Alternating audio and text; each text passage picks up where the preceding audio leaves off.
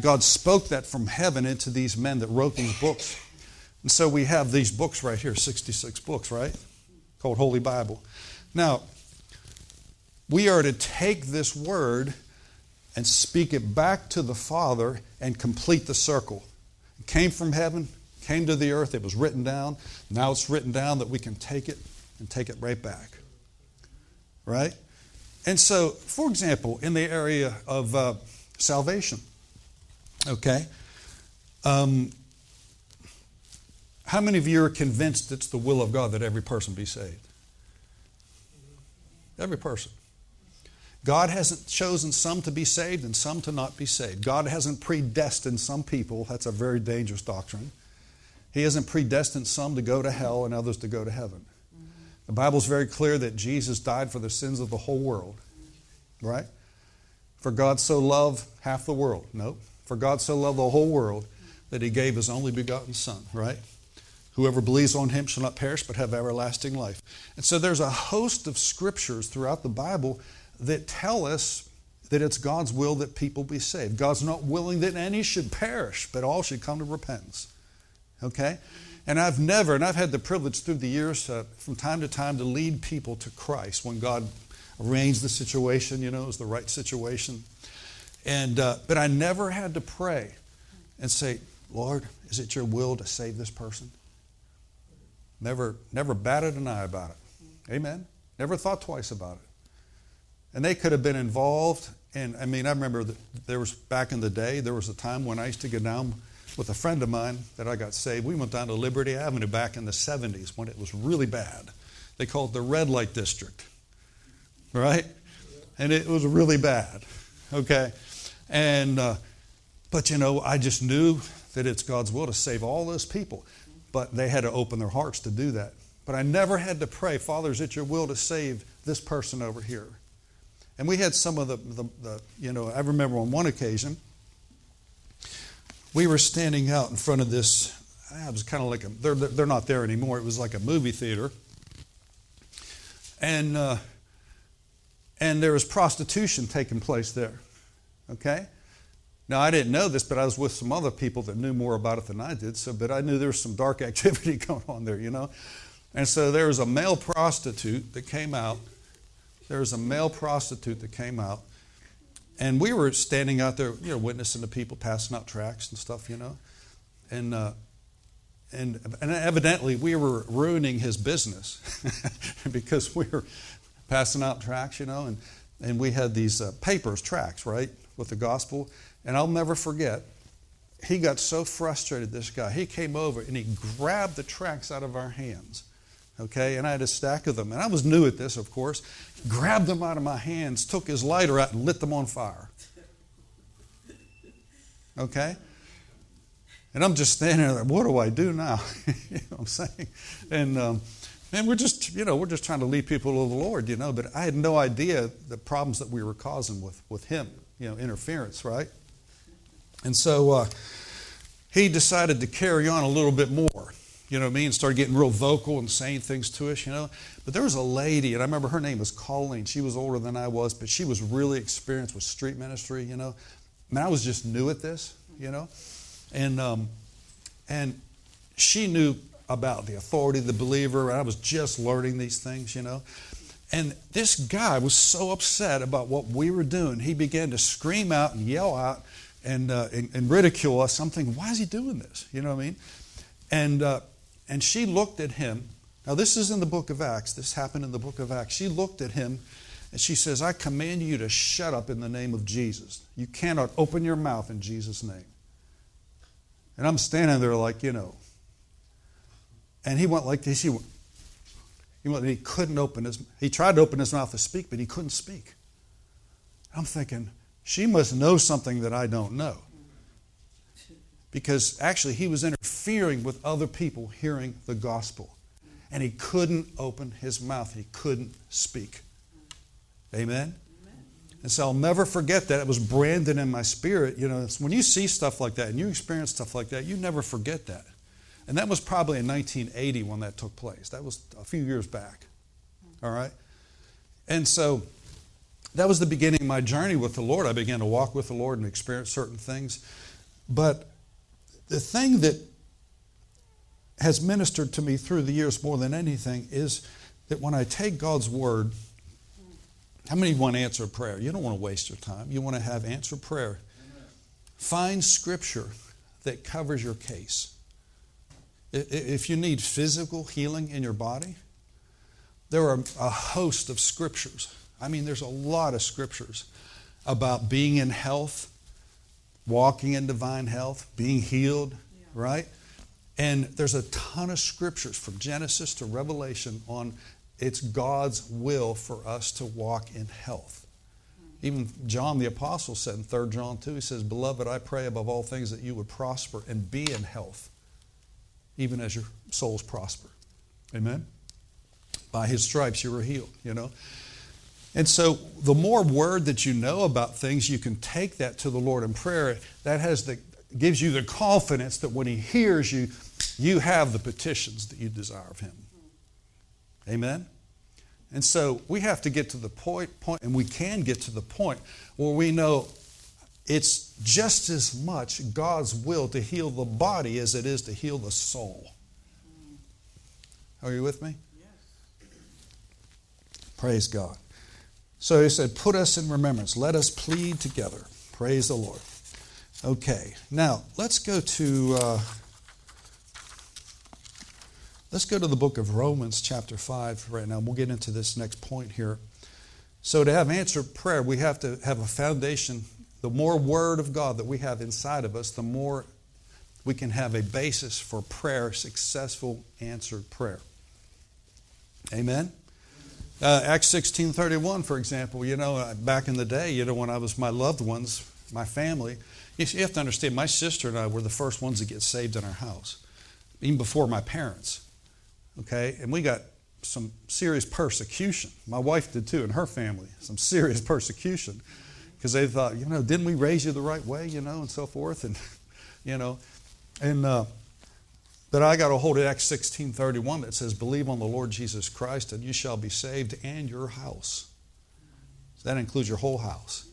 Amen. So I stood on that, and finally it came to pass. Didn't look like it at first, but it came to pass. But in Romans chapter 5, verse 17 says, now Paul is the author of Romans, right? He wrote the book of Romans, along with other books. He wrote nearly 3/4 of the New Testament.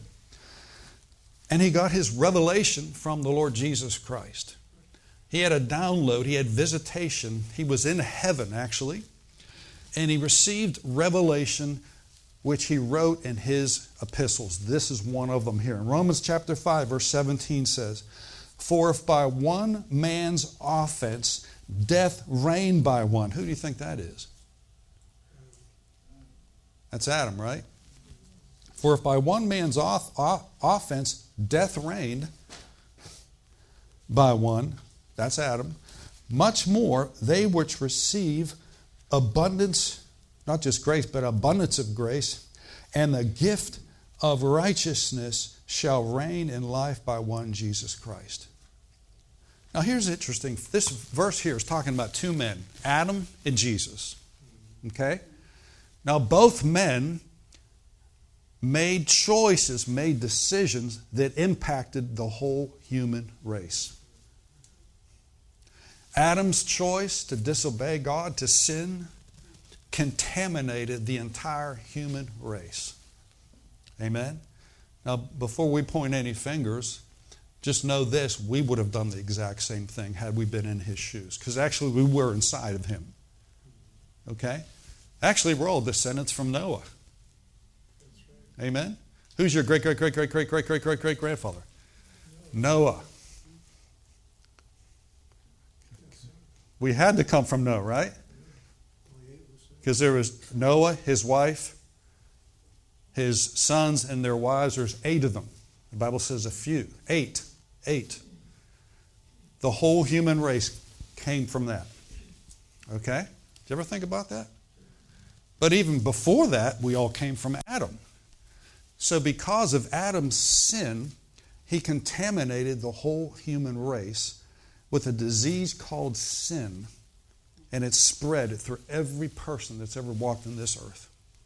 You talk about a pandemic. How about an earth-demic? I know that's not a word. But spiritually speaking, one man's disobedience, that's what he's talking about here. One man's offense, death reigned. Death came by Adam, right? But then he begins to talk about this other man called Jesus, who actually is called the last Adam in 1 Corinthians. And so Jesus made decisions and choices that not only impacted him, but the whole human race. Okay? Now, of course, all of us came out of Adam. And that's why Jesus said, you must be born again in John 3:3. He told Nicodemus, being a religious leader, you have to be born again. He didn't say join a church. He said be born again. Well, how do you get born again? Invite Jesus Christ into your heart, right? Right? It's not joining a church. It's not joining this or that. It's making Jesus the Lord of your life, and then you become a born-again child of God.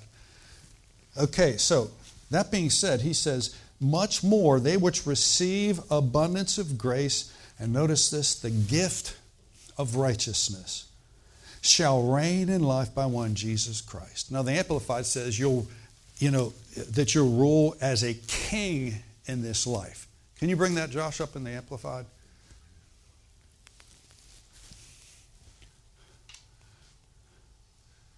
For because of one man's trespass, lapse, offense, death reigned through that one, much more surely I will, with those who receive God's overflowing grace, unmerited favor, and the free gift of righteousness, putting them into right standing with God himself, reign as kings in this life through one man, Jesus Christ, the Messiah, the Anointed One.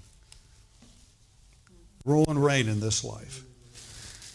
Okay, so the first key to answer prayer is you have the Word of God as a foundation. Number 2 is understanding righteousness. Righteousness. When you receive Jesus as your Lord and your Savior, however that happened, you didn't just get your sins forgiven. That's part of it.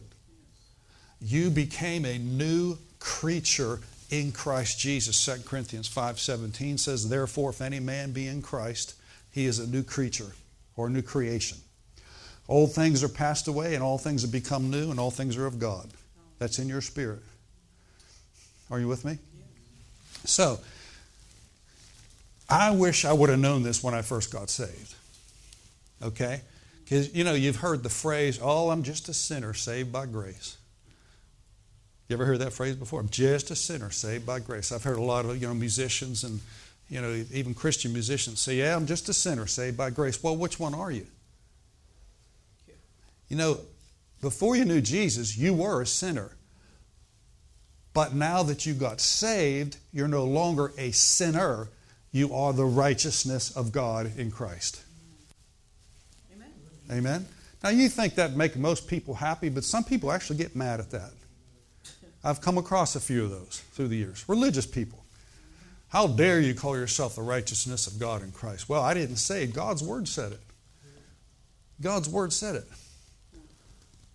When we start to have a revelation and an understanding that you are righteous before God. What's righteousness mean? It just means rightness, right standing. Right now, how many of you are born again? Lift your hand up. You know Jesus.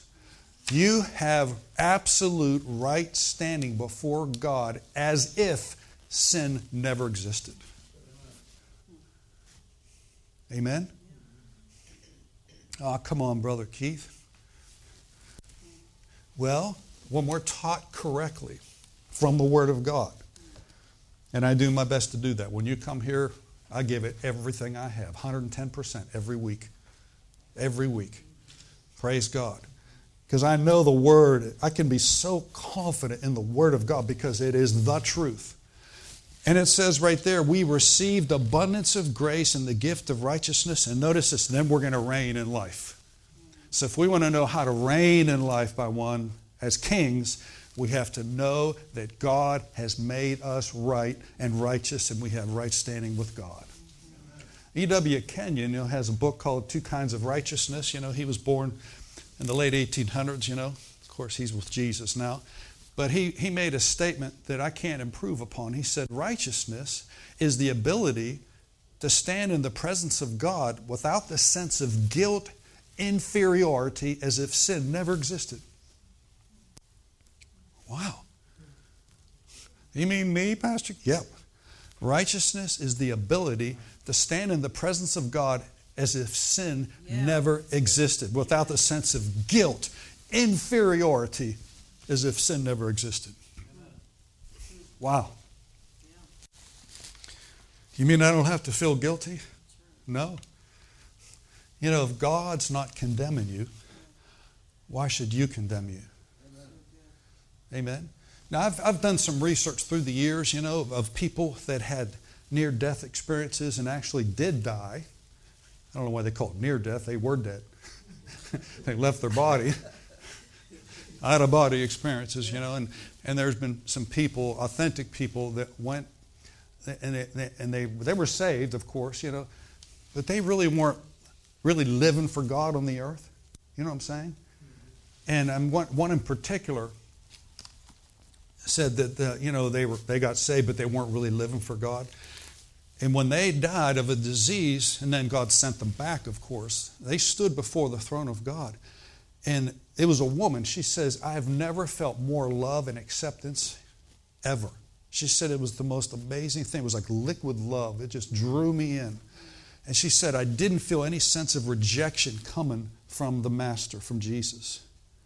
Yet He showed me how when I go back, I can change things and do things differently. But she said the thing that marked her more than anything else is to realize she had total acceptance of love, no rejection whatsoever from Jesus Himself when she went to heaven, knowing full well that she didn't really live the way she should have on the earth. But when she received and experienced His divine love and compassion for her and total acceptance, when she came back into her body, she wanted to do right. Wow. You know what I'm saying? It wasn't like Jesus was standing there scolding her, I told you so, you rat. You look at what you've been doing. That's not how God treats us. Amen? He loves us into change. That's how He changes us. He loves us to the point we want to change because we realize He loves us. But you know, through the years, too many times people have misrepresented, preachers have misrepresented God and condemned people, made them feel guilty and so forth. Instead of like, you know, God loves you unconditionally. You say, well, Pastor, if you tell people they're loved unconditionally, then that'll give them a license to do whatever they want. No, it's just the contrary. When I know how much God loves me, it makes me in turn want to love other people. Amen? I'm telling you, when I know how much God loves me, when I know how much He loves me, it's easy for me to love other people that are unlovely. It really is. Amen? But if I don't know how much He loves me, Jesus said, love one another even as I've loved you. Well, we can't love one another until we know how much He really loves us. Amen? Here's another one, Ephesians. Talk about husbands and wives. It says, husbands, love your wives, even as Christ loved the church and gave Himself for it. Well, notice the phrase, even as. Husbands, love your wives, even as. That's the connecting word. Even as Christ loved the church. Well, if I as a husband don't know how much God loves me, I cannot translate it into my love for my wife sitting right here. But if I understand correctly how much God loves me, unconditional love towards me, then it's easier for me to love my wife, love my daughter, love my son. Even the dog gets in on it. Amen? Little Fluffy gets in on it. Amen? Even as. Those words are powerful. Love one another even as I've loved you. So we've got the major. And here's the difference between, you know, you think about the Apostle John. We just read from 1 John. We read from Gospel of John, you know. And he referred to himself in the Gospel of John. How many of you know John wrote the Gospel of John? He referred to himself as the gospel, as the disciple whom Jesus loved. Y'all remember that? Several times. He said, the gospel whom Jesus loved. In fact, he even referred to himself as the gospel who outran Peter to the gravesite. He said, we both ran, but I beat him. Little competition there, huh? But John, the Apostle John, who outlived all the disciples, died a natural death of old age. Amen. They tried to kill him, boil him in oil, and they couldn't. He was so full of love that out of the disciples, 12, you have the 12, then you had the 3, Peter, James, and John. Okay? The 3, Peter, James, and John, were the closest to Jesus, but the very closest disciple to Jesus was the Apostle John. Amen? And he referred to himself as the disciple whom Jesus loved. I want to ask you a question. Did Jesus love John more than the others? He didn't. Did Jesus love Peter? I'll go as far as to say this. Did Jesus love Judas? Oh, yes, he did. Knowing full well what was going to take place. At the Last Supper, do you know Jesus washed Judas's feet? Hello? Knowing full well what he was going to do. But the Bible says he loved them all up until the very last, to the end. Praise God. Amen? But John had a revelation. He had a revelation of Jesus' love for him. He focused on that. Amen? We have to focus on that too. Amen? Now, I say this oftentimes. I'll say, no, Father, when I'm praying, I'll say, Lord, I thank you for your love for me. I received that love, you know. But show me things about your love for me that I don't see yet. There's other aspects about your love that I need to open my eyes to see that more and more. I'm thankful for what I do know, but I want to have a greater revelation. Because John even says, perfect love casts out fear. When you know how much you're loved by the Father and the Son and the Holy Ghost, it will alleviate and eliminate fear from your life. Yes, it will. Are you with me? Okay, let's go to 2 Corinthians real quick here. 2 Corinthians chapter 5. In 2 Corinthians chapter 5, we're talking about understanding the power of righteousness when it comes to getting your prayers answered. The scripture even says in 1 Peter, it says, the eyes of the Lord are upon the righteous, and his ears are open unto our prayers. Amen? The eyes of the Lord are upon the righteous. Say, that's me. That's me. And his ears are open to my prayers. So you add God's eyes and God's ears, they're upon you. They're upon you today. There's nothing that you do that escapes God's attention. Now, we've done things through the years that try to escape the attention of people. When I was a young kid and I was doing stuff I shouldn't have done. I know none of you all have never done that before. I didn't want the teacher to see me, right? But there's nothing, and I won't go into detail about that, but you know, there's nothing that escapes God's attention. Everything is open unto the eyes of Him. Everything. So He sees you. His eyes are upon you, the righteous. His ears are open to our prayers. But over here in 2 Corinthians, verse 21, 2 Corinthians 5, verse 21, it says, of course, 17 talks about being a new creature and so forth. We just talked about that. But 21 says, for He, that's God, hath made Him, Jesus, to be sin for us, who knew no sin, that we might be made the righteousness of God in Him. Wow. He, Jesus, who didn't know any sin, He never sinned, became sin. He took the punishment for our sin, for all of us. Yeah, you have to understand, Jesus didn't just take your sin, He took the whole world's sin on Himself. He became God's offering, a sin offering, and He took our sin, past, present, and future. Because when He took your sin, you weren't even born yet. That was future. Are you with me now? Now stay with me here. He hath made him to be sin who knew no sin, in order that we might be made the righteousness of God in him. I want to ask you a question.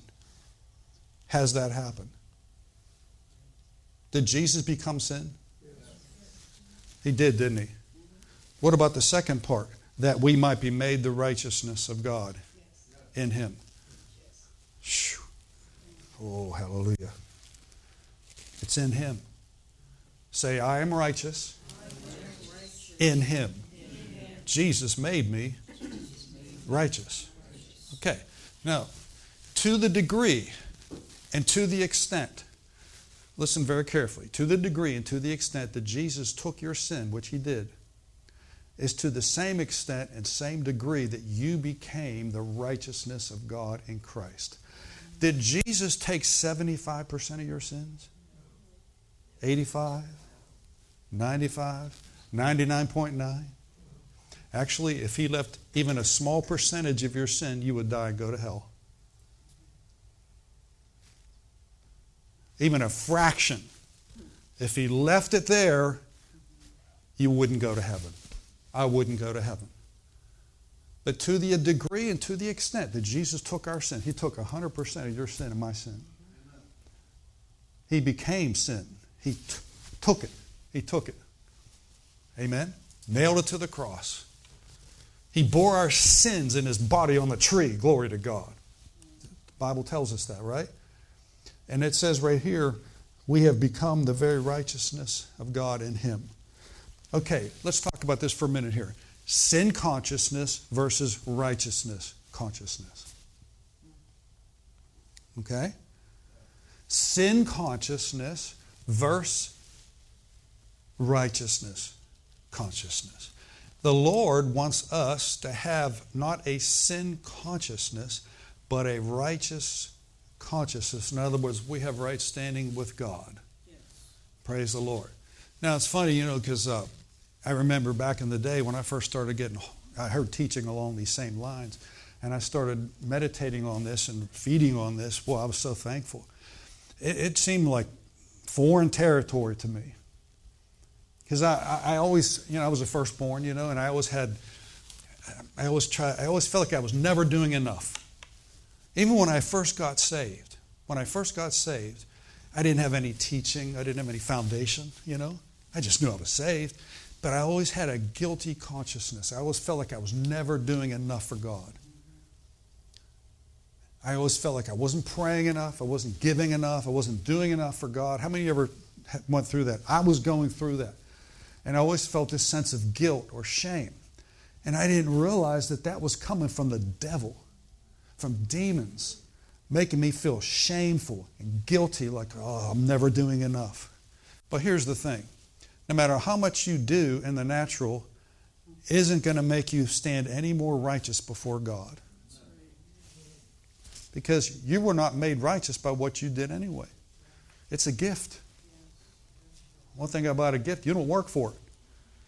Right? When it's your birthday, for example, someone gives you a gift, you didn't work for that. It's a gift. If you work for it, it ceases to become a gift. Well, righteousness is a gift, Romans 5:17. The gift of righteousness, receiving. You say, by the offense of one man, many were made sinners. Much more, they which receive abundance of grace and the gift of righteousness. You have to receive abundance of grace. Yeah. You can hear about it, but not receive it. So I say, I receive the gift of righteousness. Amen? And the more we know that we have right standing with God, the more powerful our prayers will become. You don't have to stir yourself up in a frenzy, work up an emotion before God hears you. You know what I'm saying? Boy, I know what that's like. I felt like on a hamster wheel, spiritually. You know what I mean? Just, you know what I'm saying? Well, I'll finally get to this place where I feel like I've reached it, Listen, you're just as righteous now as you will be when you go to heaven. You don't graduate to a higher degree of righteousness when you get to heaven. Fact of the matter is, if you're not righteous now in the earth, you ain't going to heaven. Because there's no unrighteous people in heaven. So on this side of heaven, in the earth right now, God has a lot of righteous people that don't know that they're righteous that are living in this earth. That all that's changing. That's changing. This is the confidence that we have in Him. Glory be to God. That if we ask anything according to His will, He heareth us. And we know that if He hears us, we have the petitions we desire of Him. Amen? Praise God. Say gift of righteousness. It's a gift. It's a free gift. So my understanding is that if I know this, if I have right standing with God, as far as the east is from the west, He's removed my transgressions. That's what the Bible says. You know what's interesting about Psalm 103? It says, as far as the east is from the west, He hath removed our transgressions. He didn't say as far as the north is from the south. Now stop and think about it. We live on a globe. We live on a circle. Okay? If you travel north, eventually you're going to travel and go to the south. And when you get to the South Pole, you keep going. You're going to eventually go north. Are you with me? But if you go the other direction, if you go from the east to the west, does that ever change? If you're going east and you keep traveling east, guess what? You're still traveling east. He didn't say as far as the north is from the south, He's removed our sins. He said as far as the east is from the west. You all get that? Okay? See, if I start traveling west and I stay on west, I always go west. If I go east and stay on east, I keep going east. But if I go from south to north, amen? And I love how God says that as far as the east is from the west, there's infinity. He's removed our transgressions from us. Amen?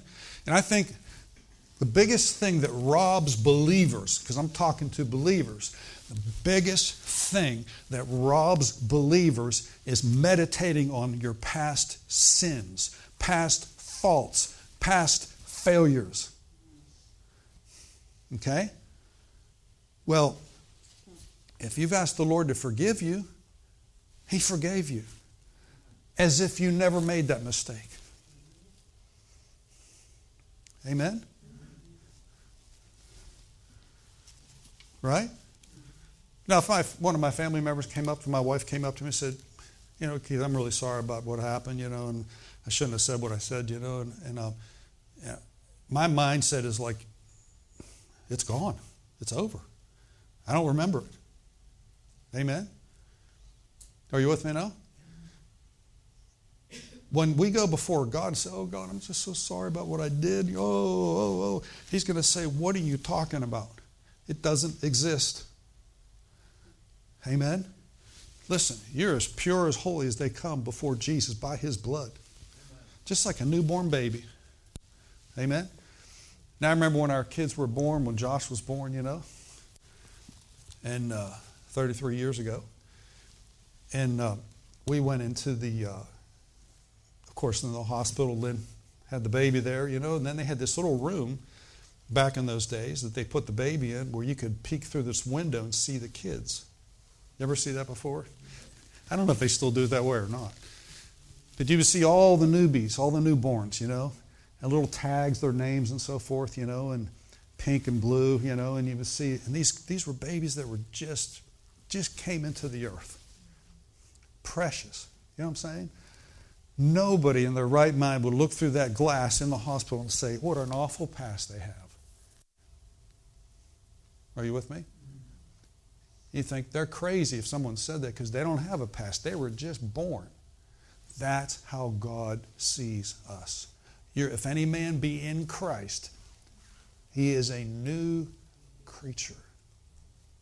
2 Corinthians 5:17.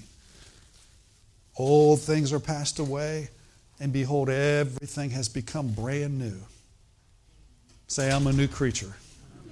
Now, if God calls me righteous, then I can say it. If God calls me a new creation, I'm going to say that about me. Not to someone else that doesn't understand that. They'll think you're in pride. Who do you think you are? Well, I'm just saying what God said about me. Are you with me now? Okay? So God, listen very carefully.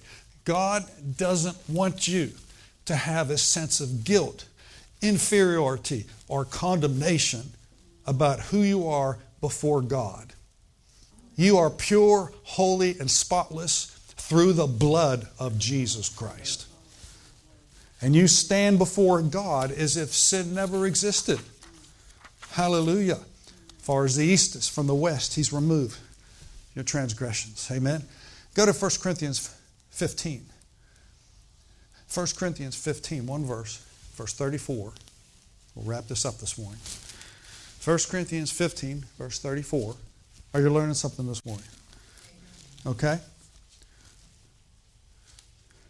There's just this scripture and one other one I want to look at, and we'll close here this morning. But this is the subject of righteousness is so important to the believer. So important. Okay? Now, Paul was writing to the church at where? Corinth, right? Anybody know anything about the Christians at Corinth?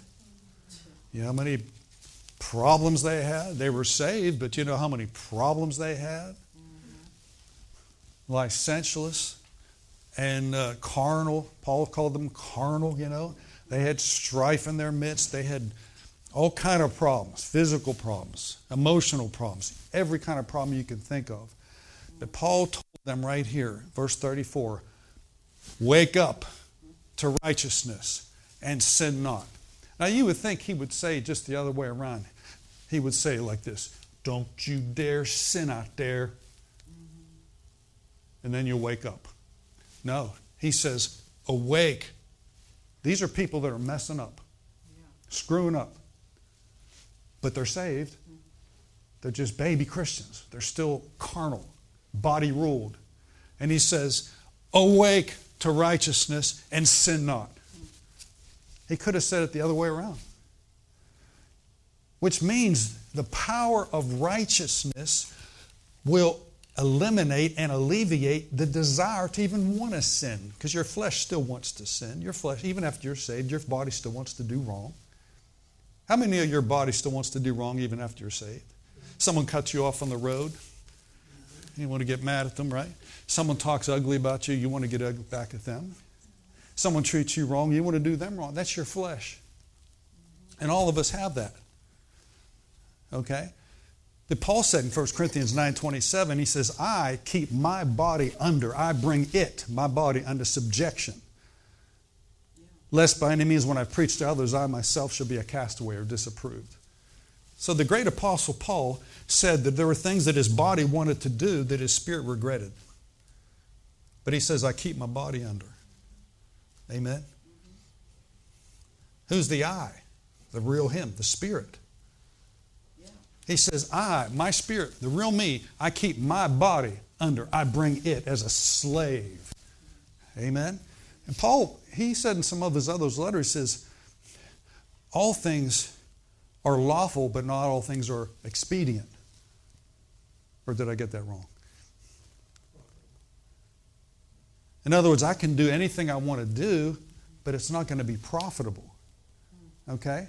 All of us right here, if we left this place right now and we decide, I'm going to go out and sin right now.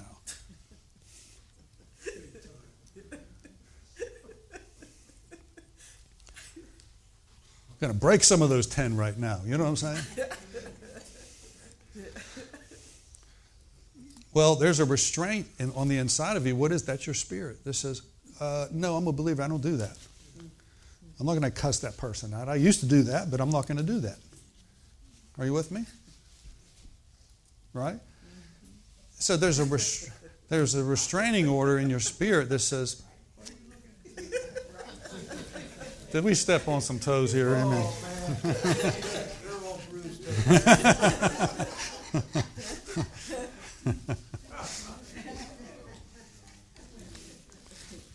Well, in other words, your body has a voice, right?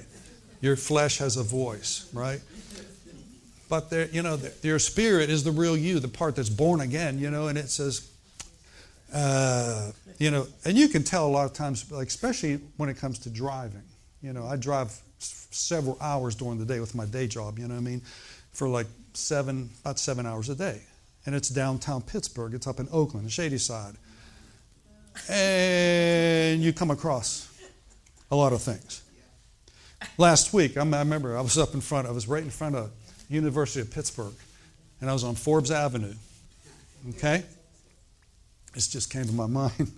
And, I've got some special needs students in the back of my bus, right? And I'm in this minivan, right? And there was a couple of lanes, and a guy pulls up next to me, and he had his radio. I mean, it was blasting to the fullest degree. You know what I'm saying? Boom, boom, and it was rap music. Okay? And all I could hear was the F-bomb and JC, and just everything seemed like a curse word. It was just, and I'm thinking, okay. Well, the guy pulls up next. We're at a red light. We're even, okay, right next to each other. And I just happened to look down just to see who it was, and it was an out-of-state plate, actually. And he rolls the passenger window down. He's the only one in the car. So he reaches over and rolls the window down, and he looks at me, and he goes, and he had this angry look at his face, like, come on, dude. Like he's going to take me on. I looked at him like, I said, what did I do? I didn't do anything. But I felt my flesh rising up. You know what I'm saying? Because I'm thinking, dude, you trying to mess with me? You know what I'm saying? And but immediately, I could feel the pressure and the tension in my flesh. Like this guy's trying to start something here. You know what I'm saying? But my spirit's like, no, just ignore him. Just plead the blood of Jesus over him right now. And I did that, and he went on. Probably tried it to somebody else. You know what I mean? But I thought it was just the devil through him. He's probably possessed with the devil, trying to start something, right? But I had a choice. Am I going to yield to that or resist that? There's been many other situations through the years where things, when it came to driving, where things like that took place. Okay? And I know I've shared some about that in the past, but your flesh has a voice. Your flesh has a voice, doesn't it? But your spirit has a voice too. Now that's the part that's been reborn. That's the part that's been recreated, is your spirit. Now, Jesus told Peter, because when they were in the Garden of Gethsemane, right, and they came to arrest Jesus, Peter pulled out his sword. He had a sword in the prayer garden. And he went to cut off the guy's head. His name was Malchus. And I guess he ducked and he cut off his right ear. In the Gospel of John. He was going for the guy's head. He was trying to protect Jesus. And he cut the high priest's servant's right ear off. Now he can only hear half as much. That's terrible, isn't it? Pastor Keith's sense of humor needs prayer, serious prayer. Well, this really happened, And Jesus told Peter, he says, put your sword away. If you live by the sword, you're going to die by the sword. And Jesus covered Peter's butt. Pardon the expression. Because Jesus reached over, put his hand on Malchus, who was the enemy of Jesus, and healed him.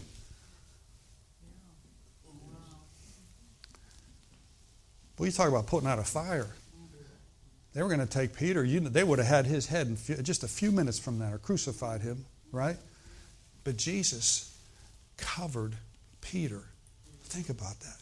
But he healed his enemy. Why is it that people, even Christians, have a hard time that God will heal you when he healed God's enemy, Malchus, and he restored? It was a recreative miracle, and his ear was restored like the other. Malchus was not a Christian. He wasn't a servant of God. He wasn't a disciple. He wasn't following after Jesus. He was coming to arrest him and have him crucified. Stop and think about that. And that's why Jesus told the disciples, couldn't you watch and pray with me at least 1 hour in the Garden of Gethsemane? And every time he'd come back, they were, counting sheep. Right? They were sleeping.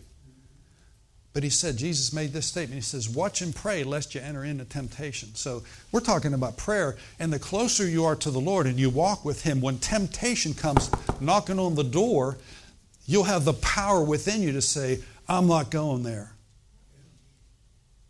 Because if I yield to this, then something else could happen. You know how many people are regretting decisions that they made when they were angry? When they were hot-headed, made choice. Oh, they wish they could go back and change that. Amen? Well, we can't change the past, but we can certainly help change the future. We can. We can change what we do by yielding to God in prayer, and yielding to Him will help us keep the flesh under, keep the body. Like Paul said, I keep the body under. Amen? And here's where we'll close right here. Isaiah 32. Keys to effective prayer. Number one, praying the Word of God, praying the Scriptures. You know. Secondly is a revelation of righteousness. And Paul said, awake to righteousness. Oh my, wake up. Praise God. Wake up. Yes. Wake up to the fact that you have right standing with God. Right now, you have just as much right standing. I'm going to say this again. Thank you, Lord. You have just as much right standing before God as you would as if you were going to go to heaven. You don't become more righteous when you get to heaven. You're righteous right now. Okay? Yes, but Brother Keith, what about holiness? Okay? Well, holiness is a byproduct of understanding righteousness. When you know that you have right standing before God, you don't want to sin. There's a power within you to restrain back from doing wrong. Because it gives you a confidence. Now here's where this is the icing on the cake right here. Okay? This is the top right here. Isaiah 32, verse 17 says, and the work of righteousness shall be peace. And the effect of righteousness, quietness and assurance forever. Do you see that up? Did you bring that up there? On the screen there? That's Isaiah 32, verse 17. Look at this again. The work of righteousness shall be what? Shalom. Wholeness. And the effect of righteousness is quietness and assurance forever. Now look at the next verse. It says, and my people shall dwell in peaceable habitations and sure dwellings and in quiet resting places. That's not talking about a graveyard. Quiet resting places. Peaceful. Graveyard. That's not what he's talking about there. I never said that till right now. But my people will dwell, this is where you live, in a peaceable habitation. You can stand on that. But notice it's all connected to the work of righteousness. The very first thing that's going to happen when you understand righteousness is you have peace. Ooh, bless the Lord. Thank God for peace. Peace. Oh, it's all going to be okay. I have peace. Amen. The work of righteousness is peace. And the effect of righteousness is quietness and assurance forever. And then you're going to dwell in a peaceable habitation, sure dwelling places and quiet resting places. Sounds to me like a lot of peace. You know, Romans chapter 5, I'll just refer to it. Verse 1 says, therefore, being justified by faith, we have peace with God through our Lord Jesus Christ. Justified, made righteous, just as if I'd never sinned. Justified. You're justified by faith. It's all by faith. You're born again by faith. You're made righteous by faith. It's not anything you did. It's not anything you did. It's receiving it. Receiving it. See, religion says you have to work your way into these things, you know. But God says, receive the gift of righteousness. Amen? Under the Old Testament, the law demands. Amen? Where grace provides. Grace of God. Righteousness is a grace gift. Are you with me? Man, I'm preaching myself happy this morning. Glory be to God. Hallelujah. Say this after me. Say it out loud. I am the very righteousness of God in the Lord Jesus Christ. There's nothing I can do to make myself more righteous before God. I receive the gift, the true gift of righteousness.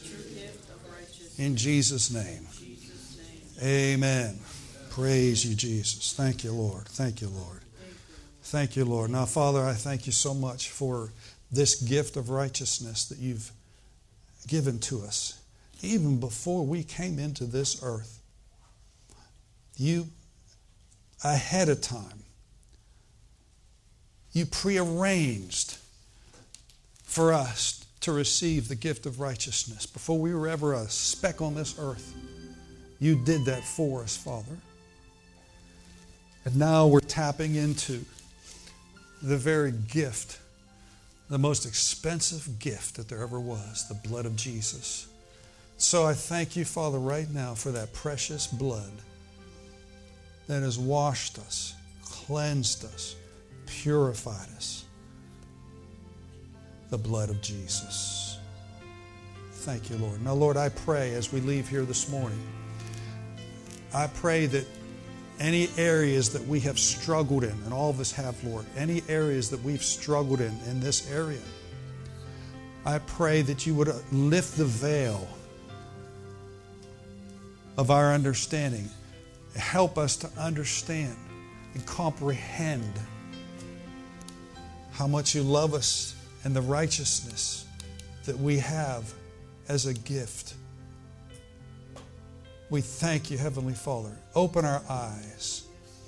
Open our ears. Open our eyes. Let us see how you see us. Not as man sees us, but how you see us. And we thank you for that, Lord. We thank you. We thank you, Lord. Thank you, Lord. Just let the Holy Spirit speak to your heart. He'll speak to you right there in your chair, right there in your seat. He'll talk to you. He'll speak to you. Glory be to God. Glory be to God. Thank you, Lord. Thank you, Lord. Thank you, Lord. Thank you, son. Thank you, Lord. Can we lift our hands and just thank Him this morning in this place? Just as a sign of surrender to Him, to the Lord. Father, we surrender to you. We love you, Father. We worship you right now, here in this place. Thank you, Lord. Thank you, Lord. Thank you, Lord. Bless you, bless you, bless you. Praise you, Father. Worship you, Lord. Worship you, Father. Thank you, Lord. Thank you, Lord.